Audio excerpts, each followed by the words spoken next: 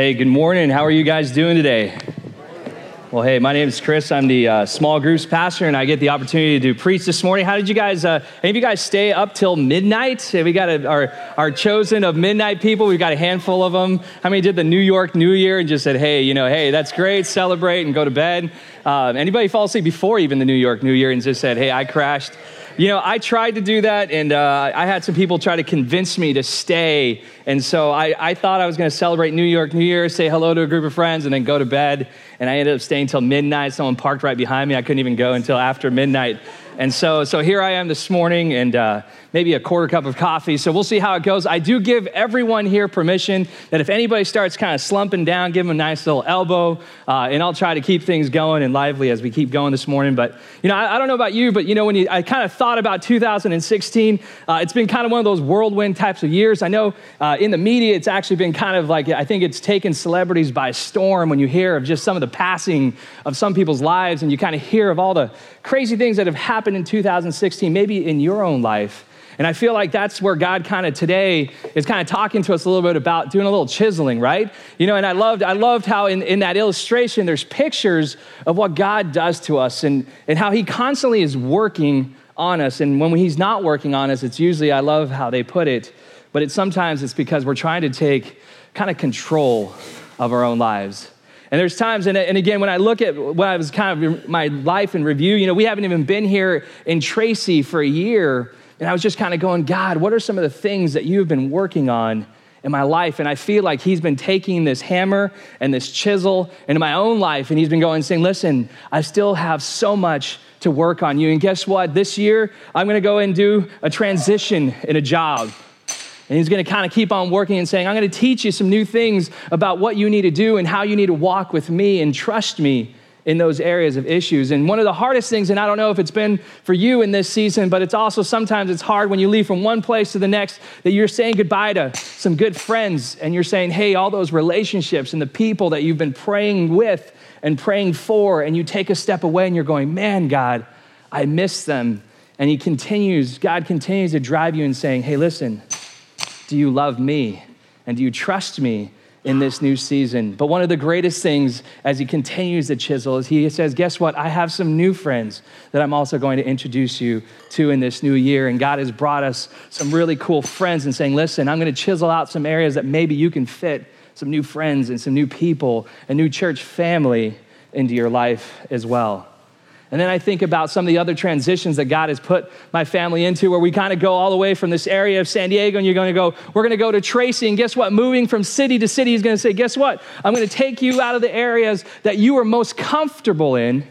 And I'm going to put you into areas that I'm going to teach you by being uncomfortable and learning a new place and learning what smells of cows actually smell like at times and lots of wind. And lots of areas you're going, hey, there's this little place called Tracy. But God says, hey, that's exactly where I want you to be at in this time. And some of the hardest parts also in this transition has been one of those areas where you kind of take your family and saying, guess what? I'm going to take your freshman daughter and out of high school, I'm going to put her into a brand new high school. And working on it with my family as well as he's chiseling and saying, we know that where we were at and they knew all their friends, but he had a new plan for them as well and a new family and saying, hey, where are we going to live? God continuing just working and saying, hey, trust me, I have the perfect place that I'm going to have you lay your heads at in this new season and for your life.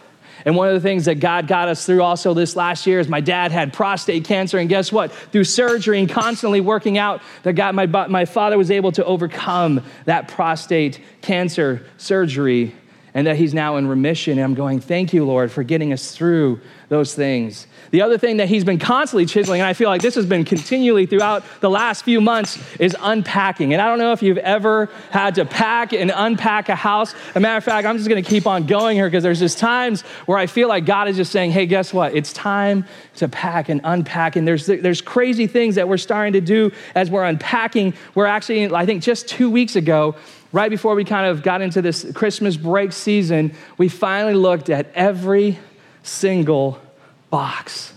And it's crazy that there's just times where that we just kind of open them up and go, whoa, where did this come from? Oh, I didn't even know we had that. Or, hey, I've been looking for that for the last 17 years, as you keep on going. And one of the last things that God's been also working on is that seeing the Chargers lose to the Raiders the 4 straight times in 2 seasons.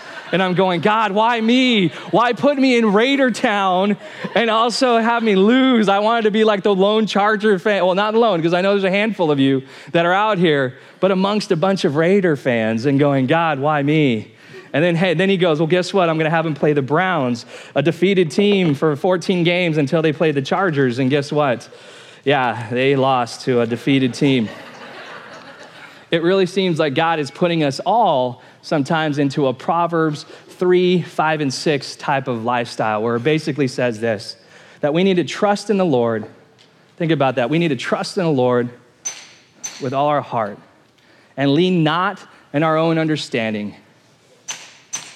And we also need to begin to acknowledge him.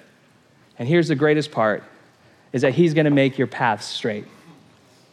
And there's times where God is continually chiseling in our lives. And guess what? You can kind of see the effects in the video where you get those moments where you feel like, this doesn't feel good.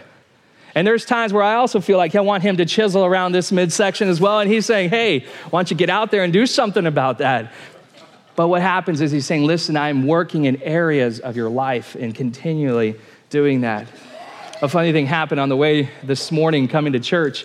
My daughter, I think, has the only resolution to gain weight because she was 79 pounds and she wanted to get to 80 pounds because she realized that if she gets to 80 pounds, that she can sit in the front seat of the car. And when she gets to the front seat of the car, it was funny. She was there, sitting there this morning, and she helped me. She got the car started, and she's sitting in the front. What are you doing in the front? She's like, look at the airbags are on. And I'm going, what are you doing, mamas? And she's just so happy that she gained a pound over this holiday season and that she's good in there. And so God puts us in so many different situations in our lives, but there's also times where he kind of sets in us a ton of questions. And sometimes it's so easy in our lives where we can just say, just give me the answer so I can follow it. Just give it to me. Tell me exactly what I need to do. And that sometimes God just wants to slow us down and just ask us questions. Because when he starts asking us questions, what begins to happen is that we can't just give a quick response. We have to think about it. And if we try to give a quick response, that maybe he'll ask us another question. And so what we're going to be doing here this morning is we're going to be asking some questions. We're going to be asking some life-changing questions. As I've been praying and saying, God, what is it that we need to go into as we're entering into this new year? Is it that we need answers? Or maybe we just need to ask some hard questions in our lives and see what he has in store. So let's go ahead and pray, and let's ask God as we begin to ask these questions. Well, Heavenly Father, God, I thank you, Lord, that this morning you have chosen each one of us to be alive. And God, what a privilege it is that we have this morning to be alive with you and to be alive together and to be in here. And that God, I pray that as we continue to look to you, Father, God, as we continue to figure out, God, how do we begin to just trust you with all of our heart, Father God? What does that actually mean, Father God? Lord, how is it that you want us to lean not on our own understanding? Because all of our lives, we only have a point of reference that is our own. And God, I pray that you would help us set ourselves aside this morning. And God, as we dive into your scriptures, Lord, I pray that you would just meet us here. And God, I just want to thank you in advance, Father God, that no matter what is in store for us this morning, that God, that you will help us ask some tough questions so that we can begin to start following you in the most healthiest way. And so, Father, we just lift all these things up to you now. And it's in Jesus' name we pray. Amen. So what we're going to be coming to this morning is that we're going to be reading out of the Gospel of Matthew, chapter 16, verses 13 through 20. And it's kind of cool because leading up to the moment that we're about to read, there's this really cool story. And again, this is not even what we're talking about, but I wanted to share with you because it kind of gives you a context of what is happening into these disciples' lives and exactly where they're at, because Jesus is about to take them into an incredible journey. And what happens prior to the passage that we're really going to read, it happens in chapter 15 and actually verses kind of 29 and 30. It says, then he went up into the mountainside and sat down, and they're right near the Sea of Galilee. And it says, great crowds came to him, bringing him the lame, the blind, the crippled, the mute, and many others. And here's the greatest thing of what people began to understand of who Jesus was. It said that they went ahead and they laid him at his feet. And here's one of the neatest parts. It says that he healed them. And there's something really important that we need to understand that as we begin to read Matthew chapter 16, verses 13 through 20. Is that we need to lay ourselves at Jesus' feet this morning, tomorrow, and the whole rest of our lives, because what happens is that there are things that are consistently happening in our lives, transitions, hurts, pains, sorrows, and even joys, but we also have to learn that in everything we need to lay all those things at his feet. And they're right there near the Sea of Galilee. And then we enter into this point here in Matthew chapter 16, verses 13 and 20, where it says this. It says, now when Jesus came to the region of Caesarea Philippi, he asked his disciples, who do people say that the Son of Man is? And they replied, some say John the Baptist, others say Elijah, and still others Jeremiah or one of the prophets. But what about you, he asked, who do you say that I am? And Simon Peter answered, you are the Messiah, the Son of the living God. Jesus replied, blessed are you, Simon, son of Jonah, for this was not revealed to you by flesh and blood, but by my Father in heaven. And I tell you that you are Peter, and on this rock I will build my church, and the gates of Hades will not overcome it. And I will give you the keys of the kingdom of heaven. Whatever you bind on earth will be bound in heaven, and whatever you loose on earth will be loosed in heaven. And then he ordered the disciples not to tell anyone that he was the Messiah. And what I want to do is I want to just stop for a moment. Right in the beginning of that passage, as I was studying this passage, there were some interesting things that I kind of looked up about the actual city or the region of Caesarea Philippi. And so what we're going to do is we're going to look at that because it's important that Jesus basically takes him out of the Sea of Galilee and takes him about 25 miles north, right up to the region of Caesarea Philippi. And it was a Roman city located kind of southwest of the base of Mount Hermon. And it was named after Caesar Augustus and built by Philip the Tetrarch.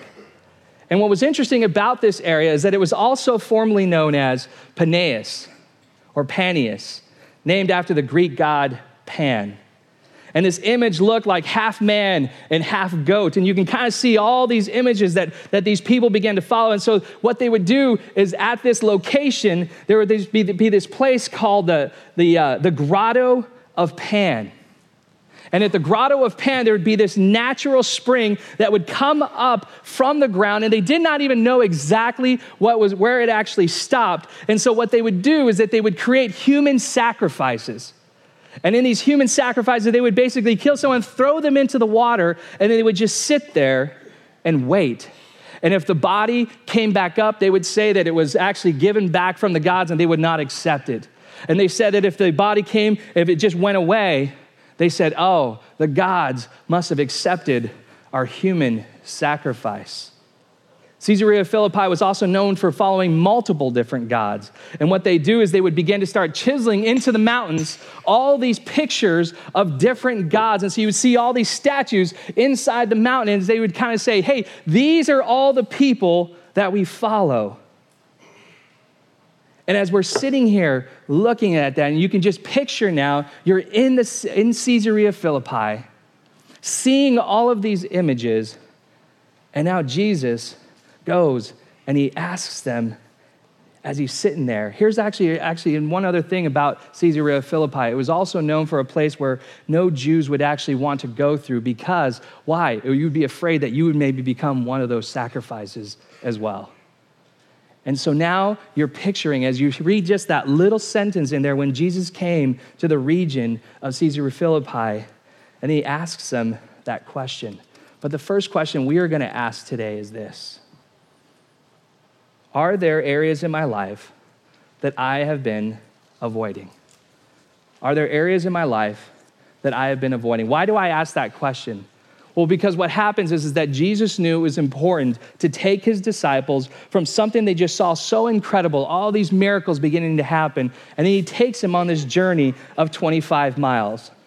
Now, I don't know about you, but I've never taken a 25-mile journey in my life. But I've gone on some 5 miles, and I've gone on some 10 miles, walks and runs, and I've enjoyed some of those moments. But I would say that it probably took them at least, if you're a fast walker, it'll probably get you 8 hours. But it probably may have taken either a full day or maybe a couple of days to arrive in those locations because they don't have the paved roads that we would have had to, like now.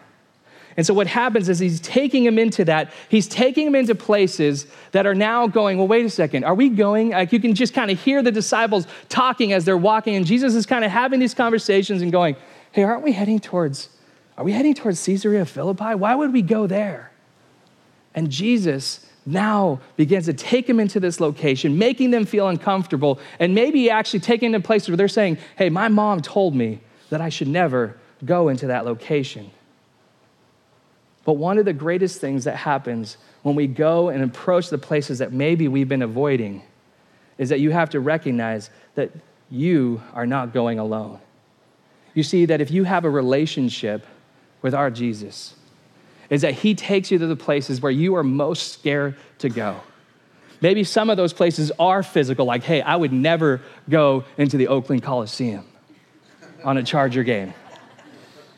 Maybe for some of you guys, some of the streets, maybe here in Tracy, that I'm still learning going, oh, I would never go and set foot into that location. So maybe there's some physical places that you're afraid to go to, but what about sometimes the emotional places that we don't want to go to? You see, sometimes in the process of our unpacking, some of the things that we also discovered some of the things that we open up boxes and we look at and go, oh my goodness, God. This reminds me of the son that we lost. And you go through those emotional moments, and there's times we were like, hey, let's just put it back in the box.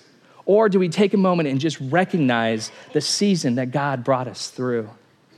Maybe some of the things that he teaches us, and as he's going and he's walking with us, as he's telling us, maybe we need to approach these things and saying, maybe what are we avoiding mentally? Emotionally, what are some of the things that we're afraid to go through spiritually and saying, God, there's no way that he could physically or spiritually use me because he doesn't recognize the things that I've done. Maybe he doesn't recognize the things that I feel. Maybe he doesn't recognize the things that I think about on a daily basis. How can God use me? And what happens is that God takes us on these journeys to places that we will sometimes not want to go on our own. But I love the context now that we're sitting in Caesarea Philippi, and then he asks this question: who do people say the Son of Man is? And it's really interesting because he's probably saying it right in front of the wall of gods where you have all of these images. You have the image of Pan, you have Pan's Grotto, and here's something interesting. Pan's Grotto was also known as the gates of hell. And so he's sitting there and he asks them and saying, who do people say the Son of Man is? And if you remember from the study that Pastor Mike did on Daniel, you remember that he used in reference, hey, he saw the Son of Man. And now all of a sudden he's asking this question because now he's saying, well, wait a second. Out of all these things, who are people saying that I am? And his disciples kind of reply back a few different answers. One of them says, hey, some people are saying that you are John the Baptizer. Because all of a sudden Herod, the tetrarch, said that John the Baptist in Matthew chapter 14, verse 2, he said that John the Baptist, he was risen from the dead. That is why miraculous powers are at work in him. And so some people thought, oh, he is John the Baptist, the baptizer. Baptist wasn't his last name, so he was the baptizer. Then the disciples said, others say that you're Elijah. And in Malachi 4:5, it says, see, I will send you the prophet Elijah before that great and dreadful day the Lord comes. And so some people are thinking, well, wait a second. So maybe he's Elijah. And other people say that he was Jeremiah. In Jeremiah 1:10, it says, this is God speaking to Jeremiah and says, see, today I appoint you over nations and kingdoms to uproot and to tear down and to destroy and to overthrow and to build and to plant. And so now all of a sudden, the disciples are saying, people are confused of maybe who you are. And they say, maybe some of the other prophets, and you can kind of go through some of the Old Testament greats, and they're saying, listen, there are people that are confused about who the Son of Man is. And what begins to happen is if you avoid knowing who the Son of Man is, you also avoid knowing why he has come. And I love what Jesus begins to do with this next question. And I think that if he had these tools right there with him, he'd be asking this question to each one of us this morning as well.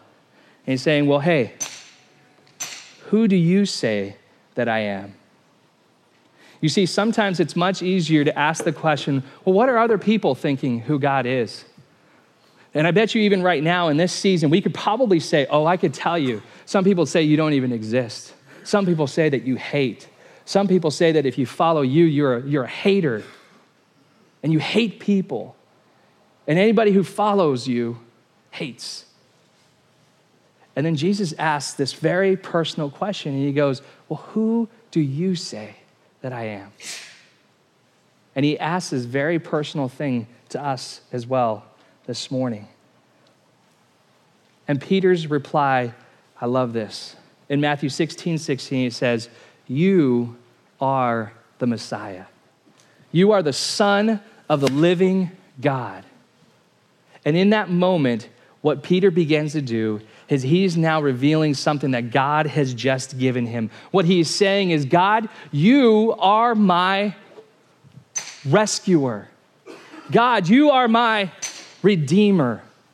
God, you are the person who I'm going to say, Lord, and I'm going to give you everything. You're the person that everything that we have been studying since we were kids, and everybody who's saying that there's this Messiah that is coming, you are him. And what he does is he takes something that may have been a concept out there, and he personalizes it. And now he says, this is who I believe you are. And we arrive to our second life-changing question this morning. And it's this: does my faith in Jesus make a difference in my life? Does my faith in Jesus make a difference in my life? Now, I'm going to owe my daughters $5 each. So this is costing me $10 this morning, because remember, anytime I share an illustration about my daughters, I have to pay them. And so this is what sometimes pastors have to do in order to be able to talk about their children. So one of the things that I want us to talk a little bit about this morning is that there's a thing that my daughters, we started probably just a few months ago, because there's certain questions that we used to ask. You know, we would first start with questions like, what were your ups and what were your downs in your life, or this day today? And they would share their ups and they would share their downs, and then we would be able to pray with them, because what we felt like was that God was kind of drawing, when the seasons were really hard, when we lost our son, it was sometimes hard to start conversations. And so sometimes we just ask, what's your up? And sometimes it was like, there was no ups. And other times, hey, what was your downs? And they would say, I miss brother. And we're like, yeah, we miss brother too. And then we would pray. Well, we've changed the question now, and at night we ask this question: how did you apply your faith today? And it's really interesting when you ask that question to a middle schooler. She's like, I don't know. You know, and what begins to happen is it actually starts to refine how they begin to look at their lives. Because when they have a relationship with Jesus, when we have a relationship with Jesus, what we need to understand is that our faith is applied on a daily basis. Actually, not even a daily basis. I would say it's on an hour or maybe a moment or every second, that there are things that we do that our faith does make a difference. And so what they would begin to start doing is they would start sharing with, well, hey, they'd start recognizing, well, hey, she would go, well, I don't know what happened at school. I go, well, did you cheat on a paper? And she'd look at me, Dad, I didn't cheat on a paper. I look at my high school and she's like, I don't know. No, so what happened is they would say, I didn't do it. I go, well, guess what?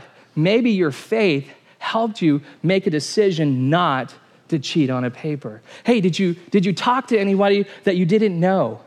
Yeah? Well, maybe what God is doing is he's stirring in you that maybe to have some conversations. And if you're an extrovert, that is like the coolest thing when you get to meet and talk to new people. If you're an introvert, that's like a punishment sometimes, right? If you're like, oh, I met someone new, I don't know. I don't want to talk to them. But what begins to happen is that we start challenging our daughters. And my daughter, Kaylee, guess what? As she now is in this transition of being in a new city and in being in a new school, and we ask her, hey, how is your faith used? Hey, I was hanging out with some friends early on, and I started realizing they were making fun of people who had relationships with Jesus. And so I decided that I wasn't going to hang out with them anymore. And I'm going, man, God, first of all, that is hard to hear when your daughter has to make decisions of not hanging out with people when we've taken her away from everyone that she's known.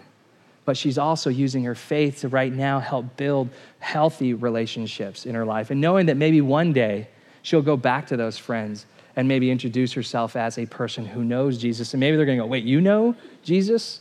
That was something that when I came to my faith in my junior year in high school, as people started to hear that I gave my life to Christ, they're like, you know Jesus? And then I know it's kind of weird because you're going, what did I do differently? And what I didn't realize is that when you have a relationship with God, God does begin to change you, but he also reveals to people saying, wow, maybe if he did it, what is it that in my life I can give to him as well? And so the question really is that does my faith make a difference in my life?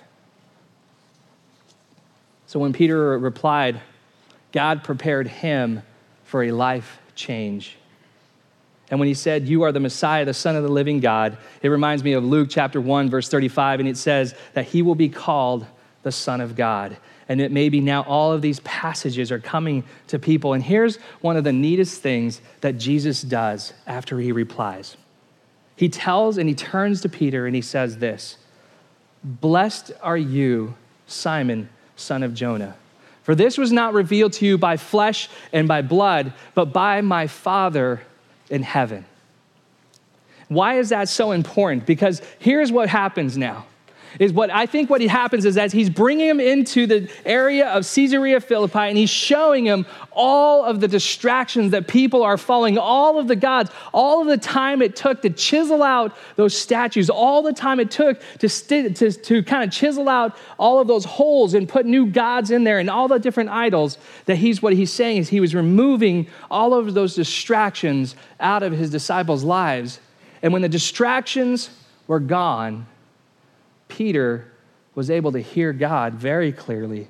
And that's why he told him, this was not given to you by flesh and blood, meaning that he did not learn this on his own. He did not learn it from some rabbi past. What he did was it was revealed to him by God because the distractions were gone.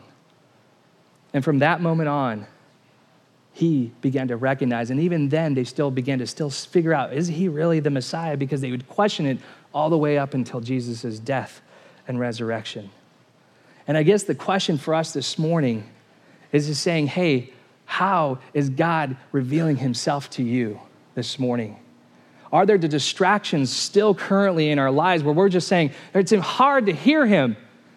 Maybe I should mute the football game.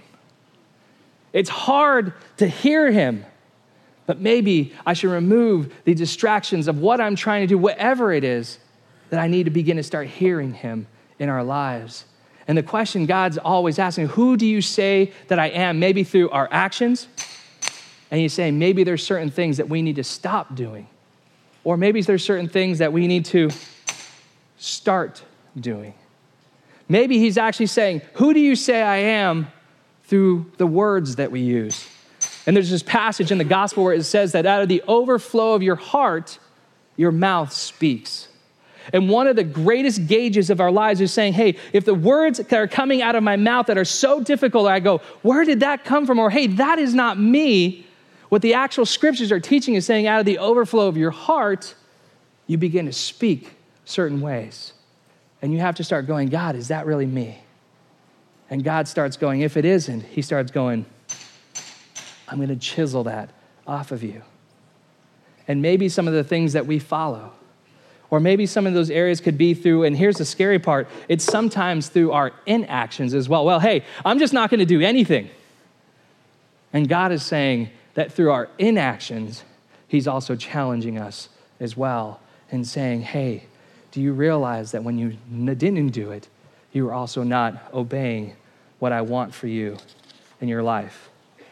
And so our lives are changed by our relationship with Jesus. And here's maybe the part of the passage where maybe most of you become familiar with, because now Jesus does this. And he turns to Peter, and this is interesting, but he doesn't say, hey, Peter. He goes like this. He goes, you are Peter. Now I want to picture this. You are Peter. And that word Peter is also Petros or Petros, meaning the word stone, or other people have used the word rock. And he says, you are the rock. You are the stone. But guess what? On this rock, and again, puts us in the picture, in the context of Caesarea Philippi, and he goes, and on this rock, and he changes the word rock to being Petra, or a bedrock. And what he's referring to is now this big mound of rocks. On this rock, and he says this, in front of all the idols, in front of the wall of gods, I will build my what? My church. On this rock, I'm going to build my church. And you've heard it said, well, hey, it's not meaning and referencing that Peter now is going to become the Pope and now he's going to be the leader of all the church. What he is saying is this. He's saying that guess what? On this rock, this bed of rocks, I am going to build my church, meaning that he's going to take us into the places that are following all of these different idols, all the places that we've been trying to avoid, all the places that we're saying, hey, just stay away from them and we'll be okay. He's saying, no, on this rock and on every single rock, I am going to build my church. And he wasn't talking about building the temple. He was talking about building you this morning. I'm going to build my people. And then he says this, and he says that the gates of Hades, where was he at? Right in front of the gate of hell, will not overcome it. The gates of hell will not overcome it. And here's a great reminder here, church, is that no matter what we hear going into 2017, whether you feel like, hey, everything is falling apart, whether you feel like everything is collapsing, no matter what laws come into effect in 2017, no matter what laws have gone out in 2016, what he is saying this is that no matter where you go, I will build my church. No matter where you go this year, God will be with you. No matter what happens in your life, church, he will be with you and building his church, building you this year. That's exciting. But he's also saying this, no matter what pain you're going to be going into this season, no matter what pain you've experienced last season, he's also saying, I am going to build my church with you. Now, I don't know about you, but there's times where I wish that God did not give me the pains and sorrows of losing a child. There are times that I wish that God would not have given me that privilege, and I do count it a privilege because I cannot tell you how many people he's introduced into my life who have lost children, and it hurts, and it's painful. And then God reminds me, saying, the comfort that I brought you, you are now going to bring comfort to others. And so no matter what you're going to go through in this season, God is going to build his church. And guess what? Not even the gates of Hades, not even the gates of hell are going to overcome it. And so if you feel overwhelmed this morning, my question is that are you allowing those distractions in your life to overwhelm you? Because God has already told us that there's nothing that is going to overcome you. There's nothing that is going to take you to a point where you cannot go, because guess what? What you are his bride. You are his church. And guess what? You are eternal. If you have a relationship with him, you are eternal. He overcame death and came back through the resurrection because he wanted to prove that there's nothing that he cannot do with you. Do you have that relationship with him? And it actually, brings us to our last question, our last life-changing question here this morning, and that's this. Am I a part of building something that will last? Am I a part of building something that will last? You see, what happens is Jesus is now reassuring him, saying, guess what? You are Peter. You are a bunch of stones. And guess what? Together, we're going to build this bedrock. We're going to go ahead and build the church. And it's really cool because this is the first time that the church, that name church, ecclesia, is the first time that it's being used. And it means that the assembly of his people, and that this morning in 2017, his church is still meeting, no matter what persecutions have been going on, no matter what has happened in life, that he is still here. And then Jesus says, I'm going to give you the keys to the kingdom. And I could just imagine, like for us, you're like, oh, what is he giving me the keys for? You know, is it Bluetooth now? And what he's saying is that, hey, he's telling them and he's reminding them, saying, whatever you bind on earth will be bound in heaven. Whatever you loose on earth will be loosed in heaven. And what he's doing is he's giving them a term that that rabbis would typically be used as being good stewards, that people would say, hey, what are some of the things that I'm supposed to do? And the rabbis would say, hey, these are the things that you're supposed to do. These are the things that are allowed in heaven. These are the things that are not allowed here on earth. And what he's saying the rabbis had stewardship of the people. And now what he's saying is now all of you have stewardship of your people. What are you doing to build on his church? What are the things that God is using us to be good stewards of? How does he begin to build it? And the first thing is that he starts with just this personal relationship with him. It starts with just this personal relationship with him. I know it seems something very hard, or it seems sometimes very easy to say, but in this relationship, this is where God, we give him these tools to our life and saying, God, whatever it is that is not supposed to be there, I give you permission to chisel it away. Are we giving him that permission? And when he begins to do that, this is what starts to happen. We start saying, I trust you. And he starts to build in us. And here's the greatest thing. Are we building something that's going to last? You see, I know that right now I'm in this constant kind of like remodel of my house. Like I'm saying, okay, I want to do this. I want to try this. I want to try this. I went to the men's retreat and I'm trying to do this carpet ball thing in my garage because it was like a blast. I mean, we would waste hours just talking and saying, all it is pool balls going back and forth. But it was a time and a tool that I could hang out and talk with guys. I'm like, I want to build this, and I want to build all these things. But guess what? Eventually, unless some of the carpenters here actually build it, it's going to break down. My house, over 24 years old, and guess what? The plumbing's leaking. There's all these little things that need to be done. Things are kind of still rickety. The tiles are kind of off. And what it's a reminder of is saying, hey, if I'm investing all my time and only on this and not on his people, that I'm not building on something that will last, because that house, no matter how old, is not going to last. And the reason why he wants us to build into the people is because the people are eternal. We're either going to be eternally spending time with him or eternally spending it without him.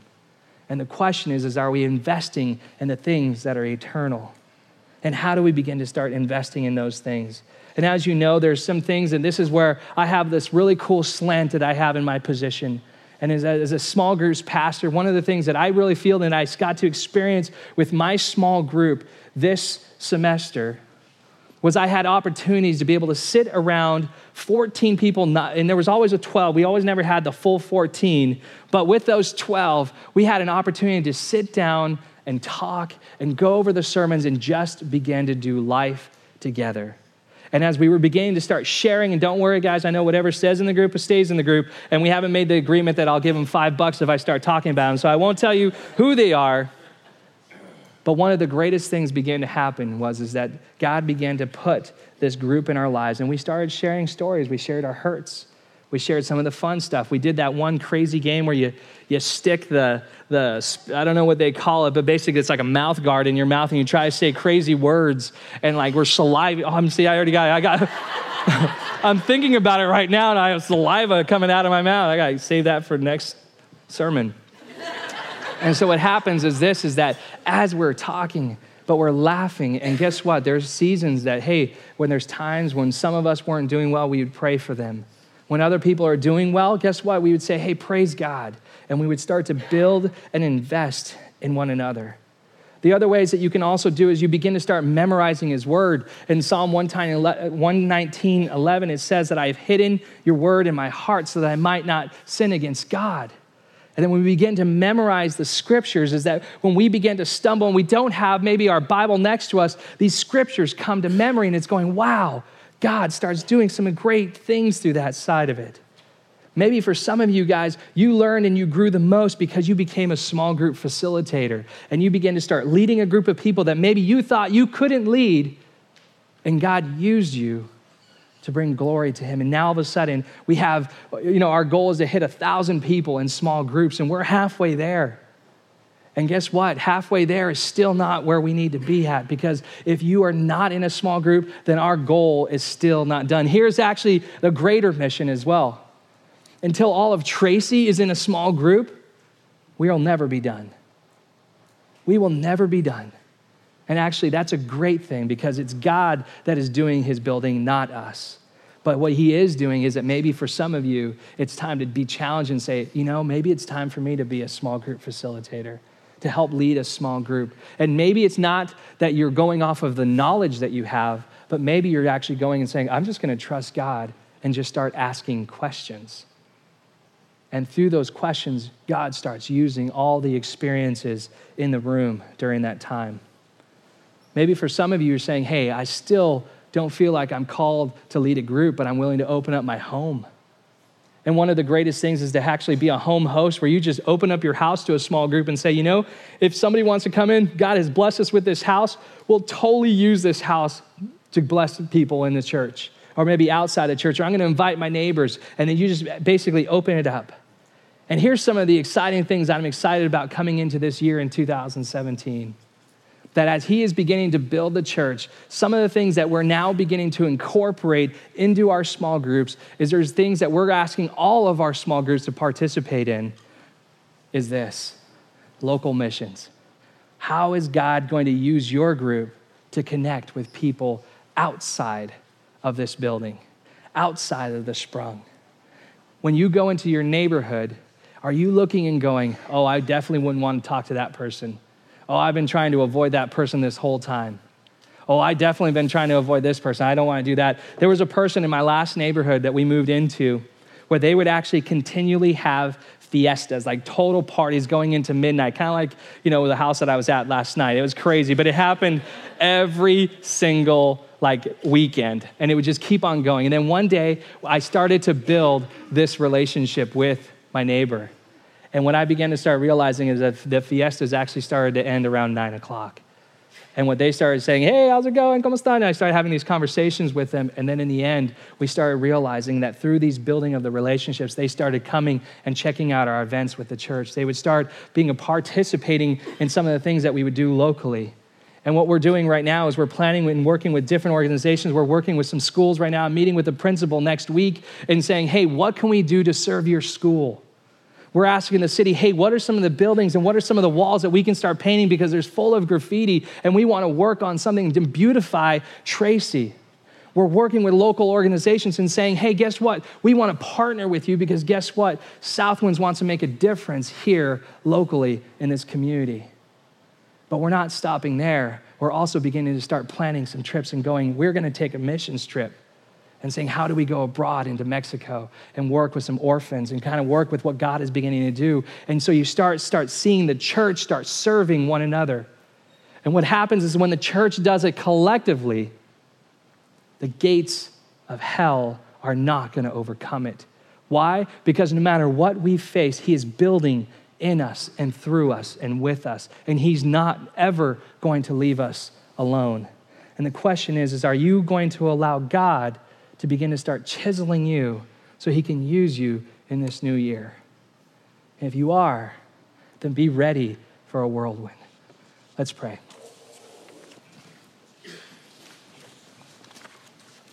Heavenly Father, God, I thank you so much for what you've done today. God, I thank you for the privilege of being able to be here this morning and to be able to share what you've been laying in my heart. God, I thank you, Father God, that you have been chiseling areas of my life that you do not want there. And God, it's been painful at times. God, it's been lonely in other seasons. And God, you've also given me some of the greatest joys and reminders of why you are God and I am not. And so, Heavenly Father, I just want to pray for your church this morning, for this group of people, for this group of Petros, Lord, this bedrock of people that you have been building into. And God, I pray, Father, that we would choose to begin to work and to be loved by you, that we would allow you to be that chisel in our lives. That God, that as we were reminded by this morning, that there is distractions out there. We may even have walls of gods in our lives that you're saying, it's time to get rid of them. That there are things in our lives, Lord, that we have put as a priority over you. We have put relationships over you. We have put our careers over you. And God, I pray, Father God, that you would chisel those things away and remind us, Lord, that there are much greater things that are of eternal, lasting importance. And God, I thank you, Lord, that you reminded us this morning that the gates of hell will not overcome it. So no matter what we have faced, we trust in you. We lean not on our understanding. In all our ways, Lord, we acknowledge you. It's in Jesus' name we pray. Amen.